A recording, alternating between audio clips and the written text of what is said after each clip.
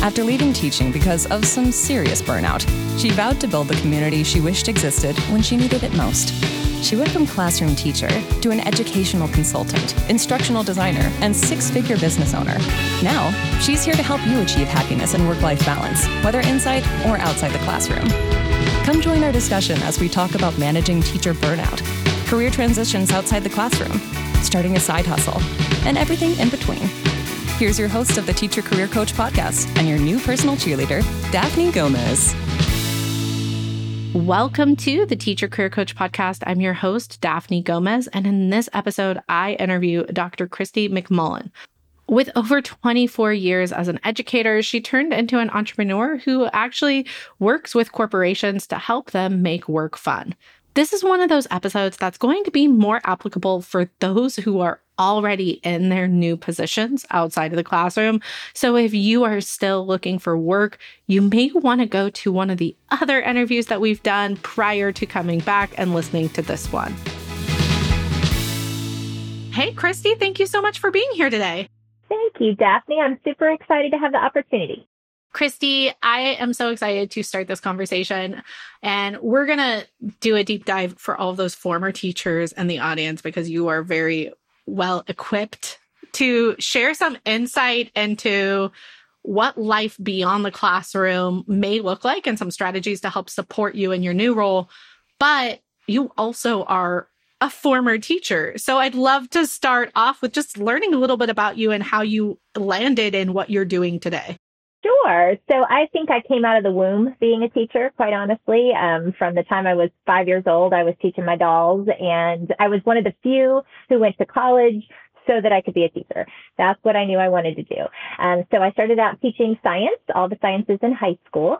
And what ended up happening is I moved from North Carolina to Florida. And when I did, I was asked to teach a class called Foundations of School Success, which was basically teach the kids to be good people and to survive high school. And I was actually really excited until they gave me 35 students at a time for 120 minutes and said, here, teach them to be good people, no curriculum or anything, just have fun. And what ended up happening is I did an okay job with it. So they gave me a new program the following year called AVID.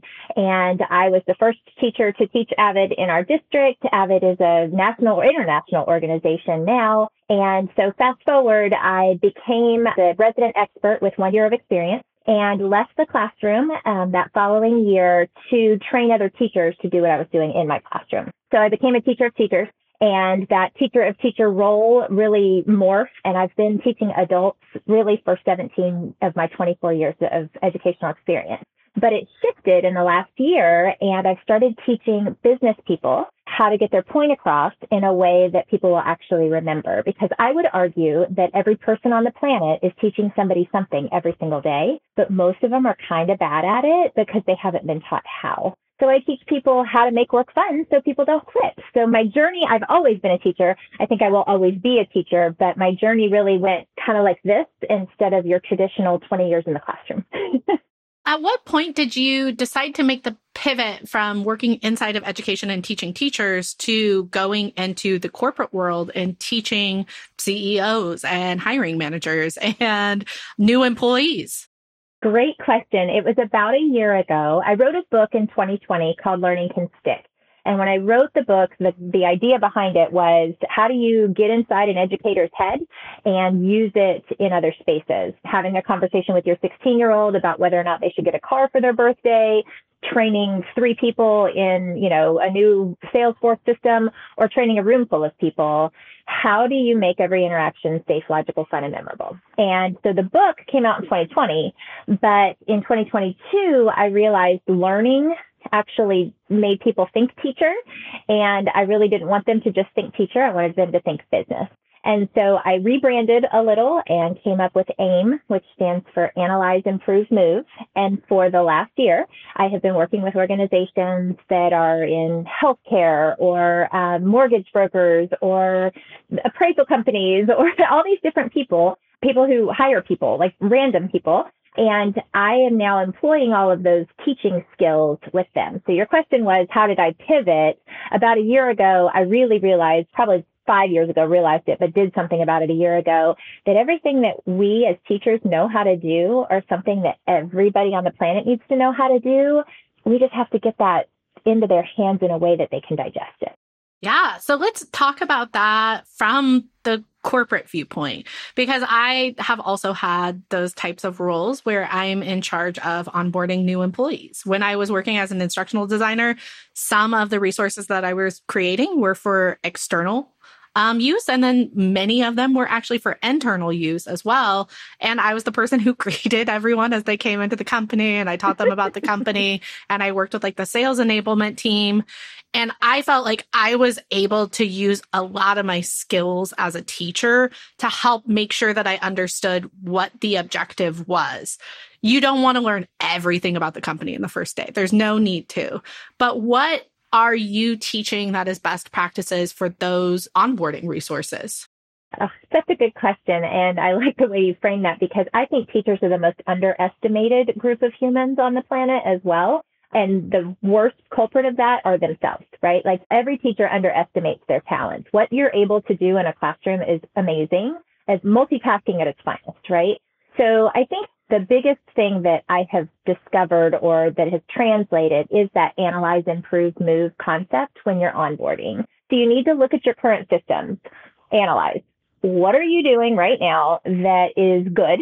And what are you doing right now that isn't working, right? Are you telling the new employee everything they need to know in the first 4 hours that they're on your campus, even though they're not going to use most of those things for 6 months or more? Or are you just focused on the 3 things they need to know? Where's the bathroom? What do you do if you have trouble with something? And where's your computer? And so bite-sized chunks, right? Analyze. Then the improve part of that is really, okay, so you're doing it this way and it's not right. How do you make that better? How do you better onboard your employees so that they have all the things that they need and can move forward? And that's where the safe, logical, fun, and memorable part comes in that we can talk about later. But it's essentially how you choose to interact with people and what you say to them in what chunks. And then the move part is the part that I would say 95% of organizations forget to do. And that's changing the way you do things, right? It's one thing to analyze all day long and say, we should do this and this would be great. But if you don't change practice, then you're never going to get different results. And so the move part is about the reminder that it takes 18 times of doing something in front of others to master it. But we often will say, I tried that in that one meeting and it didn't work. I'll never do it again. And so also with the onboarding process, okay, you tried it with this first group of recruits. Now you need to do it again and again and again until you actually master it. That's really interesting. And do you find that people are scared? And this is something that's really going to be universal. Schools have the exact same issues as corporations when it comes to this type of experience. Do you find that people who are in charge of making the decisions are scared to change something for 18 times if it fails because everybody's going to say you wasted our time, you made unnecessary change? And how do you alleviate that concern and make it where it's also respecting the employee's time as well? Yeah, that's such a great question. And I would say practice makes perfect. We know that to be true, right? But it's also about creating a safe space for mistakes to be made, because mistakes are how we learn, right? And you can fail forward or you can fail backwards. You're going to fail. So it's also about creating a culture in your environment that says, we are going to fail forward. We are going to try new things. We are going to accept when we don't know how to do something. We're going to make mistakes, but we're going to make them together. And so I think I would rewind it all the way back to my motto, which is, if you don't make work fun, people quit. So fun means that your talents are respected, that you know what your talents are and you're actually able to utilize them in your job, that you are equipped to do your job well, and being equipped to do your job well, you are in the right seat on the bus. You have everything that you need to be successful and your voice is heard, right? That's fun. People think fun is, going on a happy hour or, playing some kind of escape room game. And yes, that's fun, but the real fun is about evoking emotion, and your employees are going to feel more connected to the work if you evoke emotion. So your question is, how do you get a team to recognize the value of this? The first thing you have to do is create a safe, psychologically safe environment for trying new things, change, and recognizing that it's a process. So that's honestly step one. And if an organization isn't willing to do that, chances are good they're never going to look any different. And the sad part of that is it's 2023. You can't do things the way you did in 2015, 2022 even. So if you're not at the top willing to change, then it is going to be a little uncomfortable. But if you recognize that it's a process and you embrace the mistakes, it's going to change everything.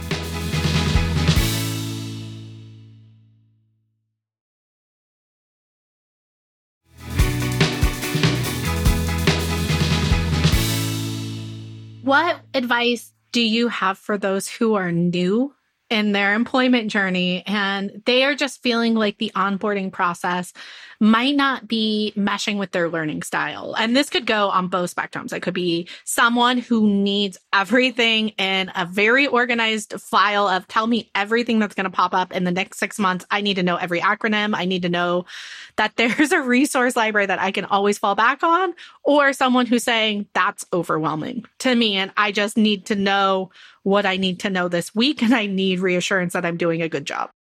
Yeah. So I think the way you ask the question is exactly what needs to happen in the workplace. And that's being your authentic self, right? So you put it out there. I need all the information, right? I know you were role playing. However, I need all the information. I need everything in front of me, or you're giving me too much information. I think what happens with employees, especially new employees, is they're too afraid to speak up and be their authentic selves. And there's a lot of stigma, I guess, around being your authentic self, because we think that that just gives people permission to be a jerk or to say whatever they're thinking. And that's not what I mean by your authentic self. I mean, showing up as your authentic self is saying, I don't understand. I have no idea what you just said to me, and I'm asking that you repeat it so that I get this right. Versus, oh gosh, I don't understand. I'm not going to say anything. I'm going to be real quiet, and then I'm going to freak out by myself and, get it wrong. We have to create a space as the leaders in this system. We have to create the space where our employees feel safe enough to ask those questions. But your question was about the new employees. How do you gain the confidence to speak up? You frame it around, I want to do this well. If I'm coming at it as a new employee and I say, I want to do this job really well, and in order to do this job well, I need X, Y, and Z, then your authentic self just gave you the runway to be successful at your job. Versus, I want to be really good at this. I'm not going to tell anybody I want to be really good at this. I'm just not going to do those modules because that's not me. Then you just look belligerent. So it's really about being honest. What would you say if the company just doesn't have the capacity to provide XYZ? They're a newer company and they don't have a robust learning program or video modules to walk you through how to do everything. So then as the new employee, I think I would say, okay, so who knows how to do that and can I spend some time with them, right? Because somewhere in the organization is someone who knows how to do that thing.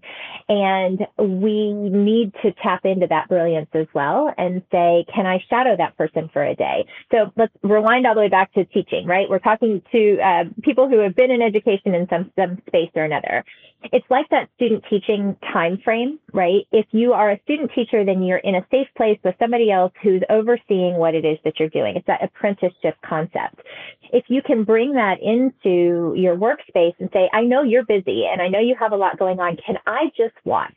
So our daughter just turned 22 and she decided she wanted to teach kindergarten at the beginning of this year. She didn't go to school to be a teacher. She went to school for psychology with a minor in child development. So she knew kids. She didn't know how to teach. She didn't get a student teaching experience, but she got a job.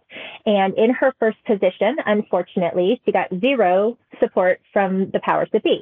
Well, the problem with that is she begged, please, let me just watch somebody else do it. I haven't been in a kindergarten classroom since I was in kindergarten. And the principal, unfortunately, said, sorry, you'd have to do that on your own time. It was kind of a mess. But I say that because had she had that apprenticeship opportunity, had she had the chance to watch, it would have changed everything.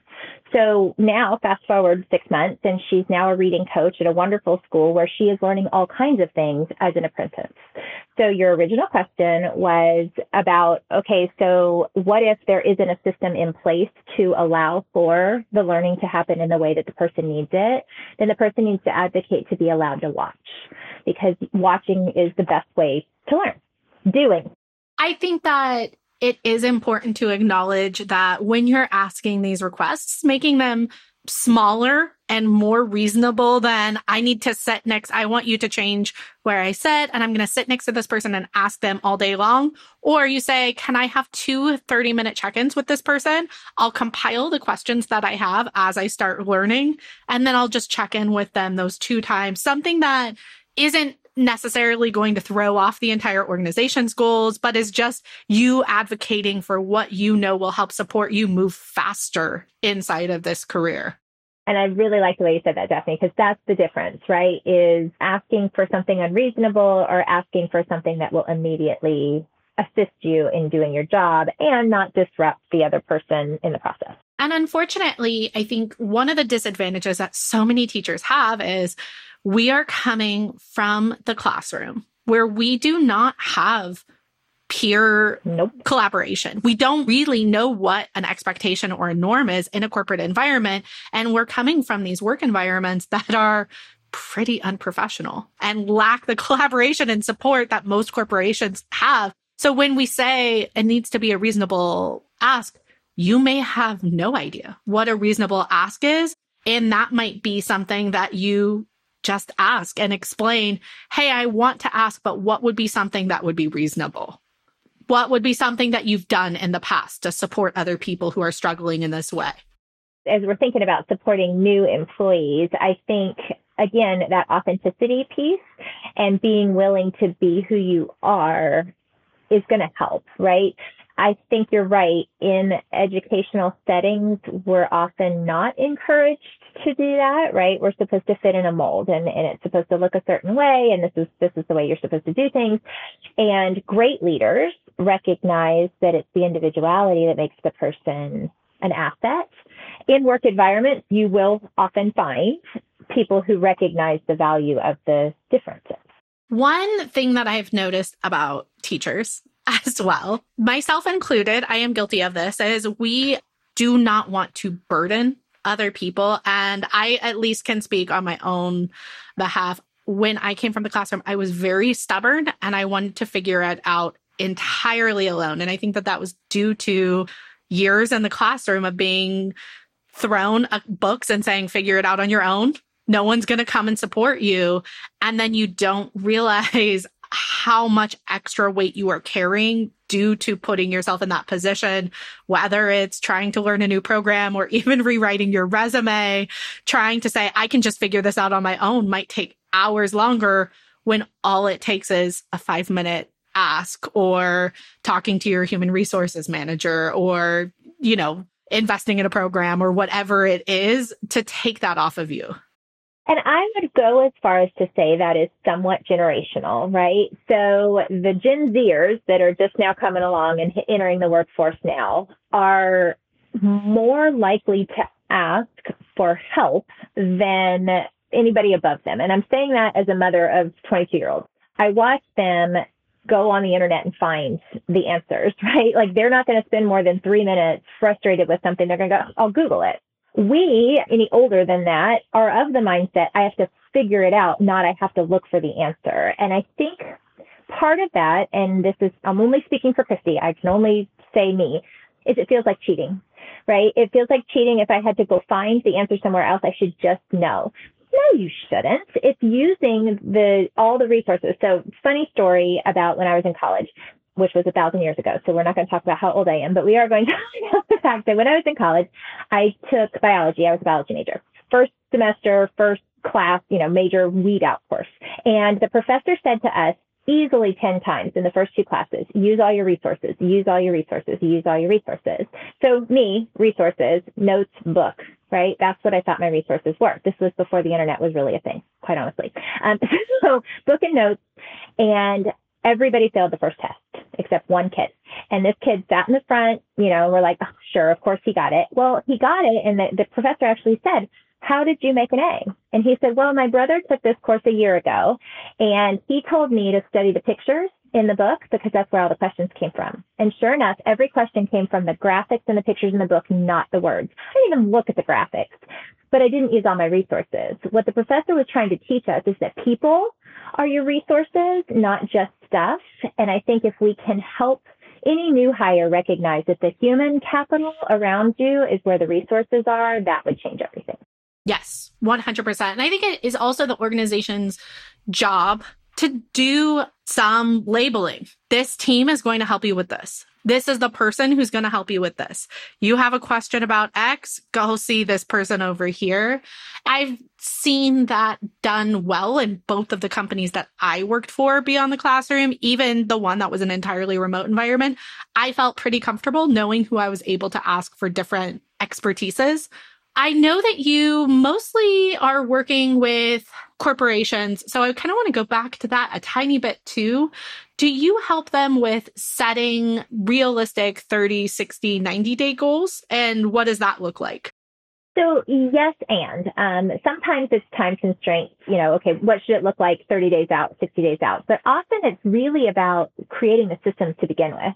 What are your systems for onboarding a new employee? What systems are already in place when somebody has a question? Where do they go? How do I find out as an employee what each department does? Those are the kinds of systems I typically work with. What you're saying about the timeline is really, okay, so now that we've done that, what are we going to move on? In 30 days, what should look different? In 60 days, what should look different? In 90 days, what should look different? And those vary depending on what we find in the analysis phase, right? So if they are a hot mess and they haven't even thought about their onboarding system, then what it looks like in 30 days is probably not going to be dramatically different because it's going to take a little while to untangle the mess. So it's also making sure that whatever the organization is, where they start and where they finish won't necessarily look the same, but the route for getting there is what's going to determine how successful they are at the end.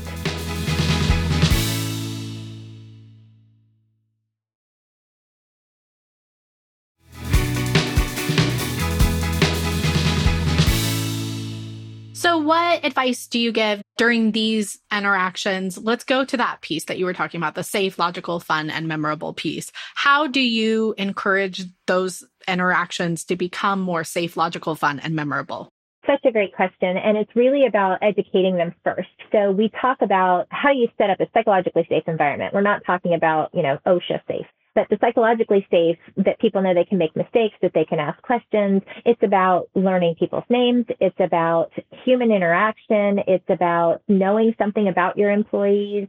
And so I ask those questions. What do you currently do to make sure that people know that they belong here? Do you know their names? Can you pronounce them correctly? Are you thoughtful about who you introduce them to or how you introduce them? All of those components are involved with safe, and it's about creating an environment where people know it's okay to not know.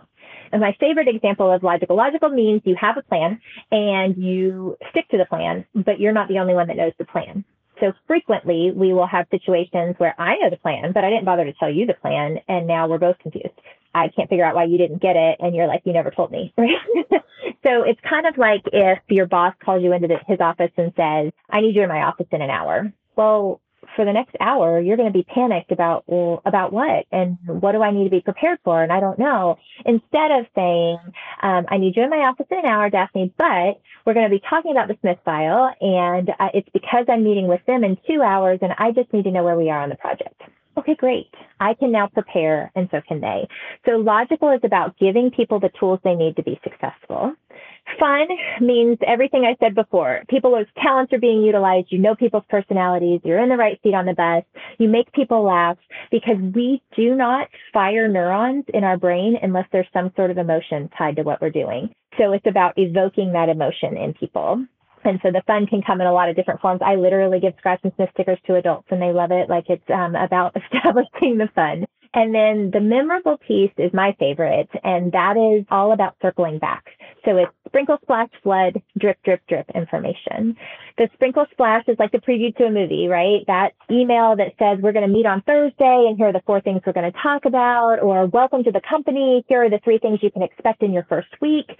And then the flood is your meeting with HR, your first interaction, your training session, your whatever. But floods do not allow you to absorb all the water. Most of the information is lost in runoff. So you have to drip, drip, drip. 3 drips at least. The drip, drip, drip is the water falling off the trees after the storm. It's a follow-up email that says, we met on Thursday. Here's what we talked about. Here's what you need to do next. I'll check in with you on Friday. And then on Friday, you actually do the check-in. And then the following week, you say, how's it really going? So the drip, drip, drip is about circling back around to make sure that people knew what they were supposed to get out of the interaction. Does that make sense? Yeah, of course. And I love all of that, as there's just so much that you went over in a short period of time. And I know that we only have about 5 more minutes. And so I'm going to power through a couple more really quick questions, because I know that there are transitioning teachers who are listening to this as well. And while we covered so much about the onboarding process and what to look for in an onboarding process, there also might be people who are listening to this who are thinking, well, I would love to be part of the team that actually does this type of work. And so I'd love to just get into some of the titles of the people at organizations who would be responsible for these types of changes. Sure. I work sometimes directly with the CEO, right? It depends on the size of the company. If your CEO is hands-on still and involved with a smaller company, then it's the change agent, right? Sometimes it's a chief people officer. Sometimes it's an HR person who recognizes that they've got to change the onboarding system specifically, so they work there. It could also be learning and design folks, people who are doing the training. It genuinely depends on the structure of the organization, but this is going to be the person who is charged with making people better at their jobs.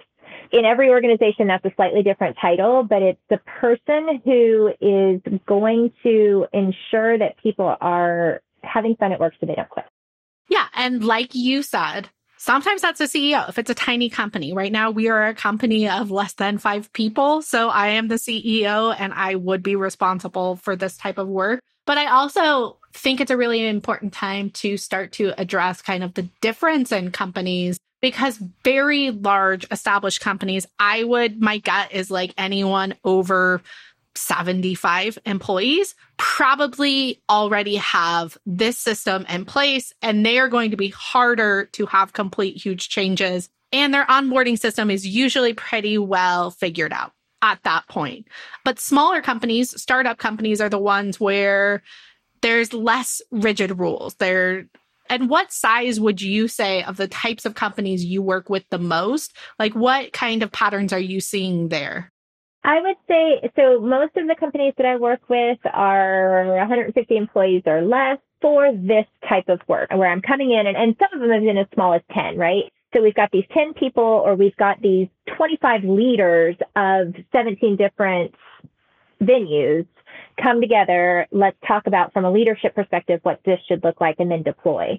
So it is typically smaller organizations. However, like I'm working with Aetna and we're going to transform how they do their conferences, because that's a whole different experience, right? When you're spreading your word bigger than just your organization or even for your organization, how can you do that in a way that is safe, logical, fun, and memorable? Because you don't send 400 people to a conference and hope they get something, right? You better guarantee they get something, or it was wasted investment. So how can you increase your ROI on the experience?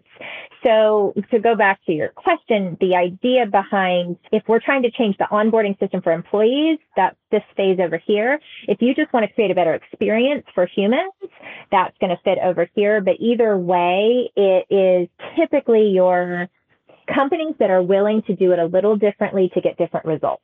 And that could be big or small, but it is often smaller because it's hard to move the Titanic. Yeah, and there are types of people that would thrive in both types of environments. A large company that already has resources, or a company that has like a little bit less instruction behind it. I feel like startup companies, there's a lot of ambiguity there of you're going to figure out how to do this. And some people really thrive in that environment, and some people absolutely despise it. But I love the work that you are doing, and I wish that I could talk to you for so much longer. Christie, if there are people who are listening who are already working in companies and they might want to bring you in to better support their onboarding, or just want to connect with you to learn from you, where can our audience members find you? Yeah, so AIM with us McMullen.com is my website, and you can find all my things there. But you can also just look me up on LinkedIn. It's Dr. Christie McMullen, and that's where I spend the majority of my energy.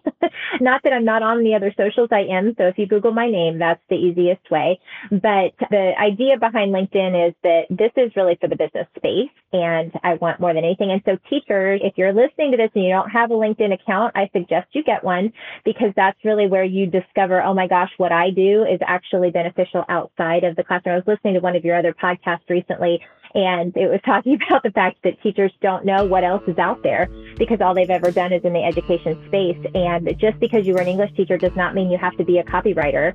It means that you have a skill set over here, and it translates into a lot of things. Look me up on LinkedIn or just aimwithus.com. Absolutely. Thank you so much, Christie, for being here today. This was so wonderful. Thank you for having me. It was a lot of fun.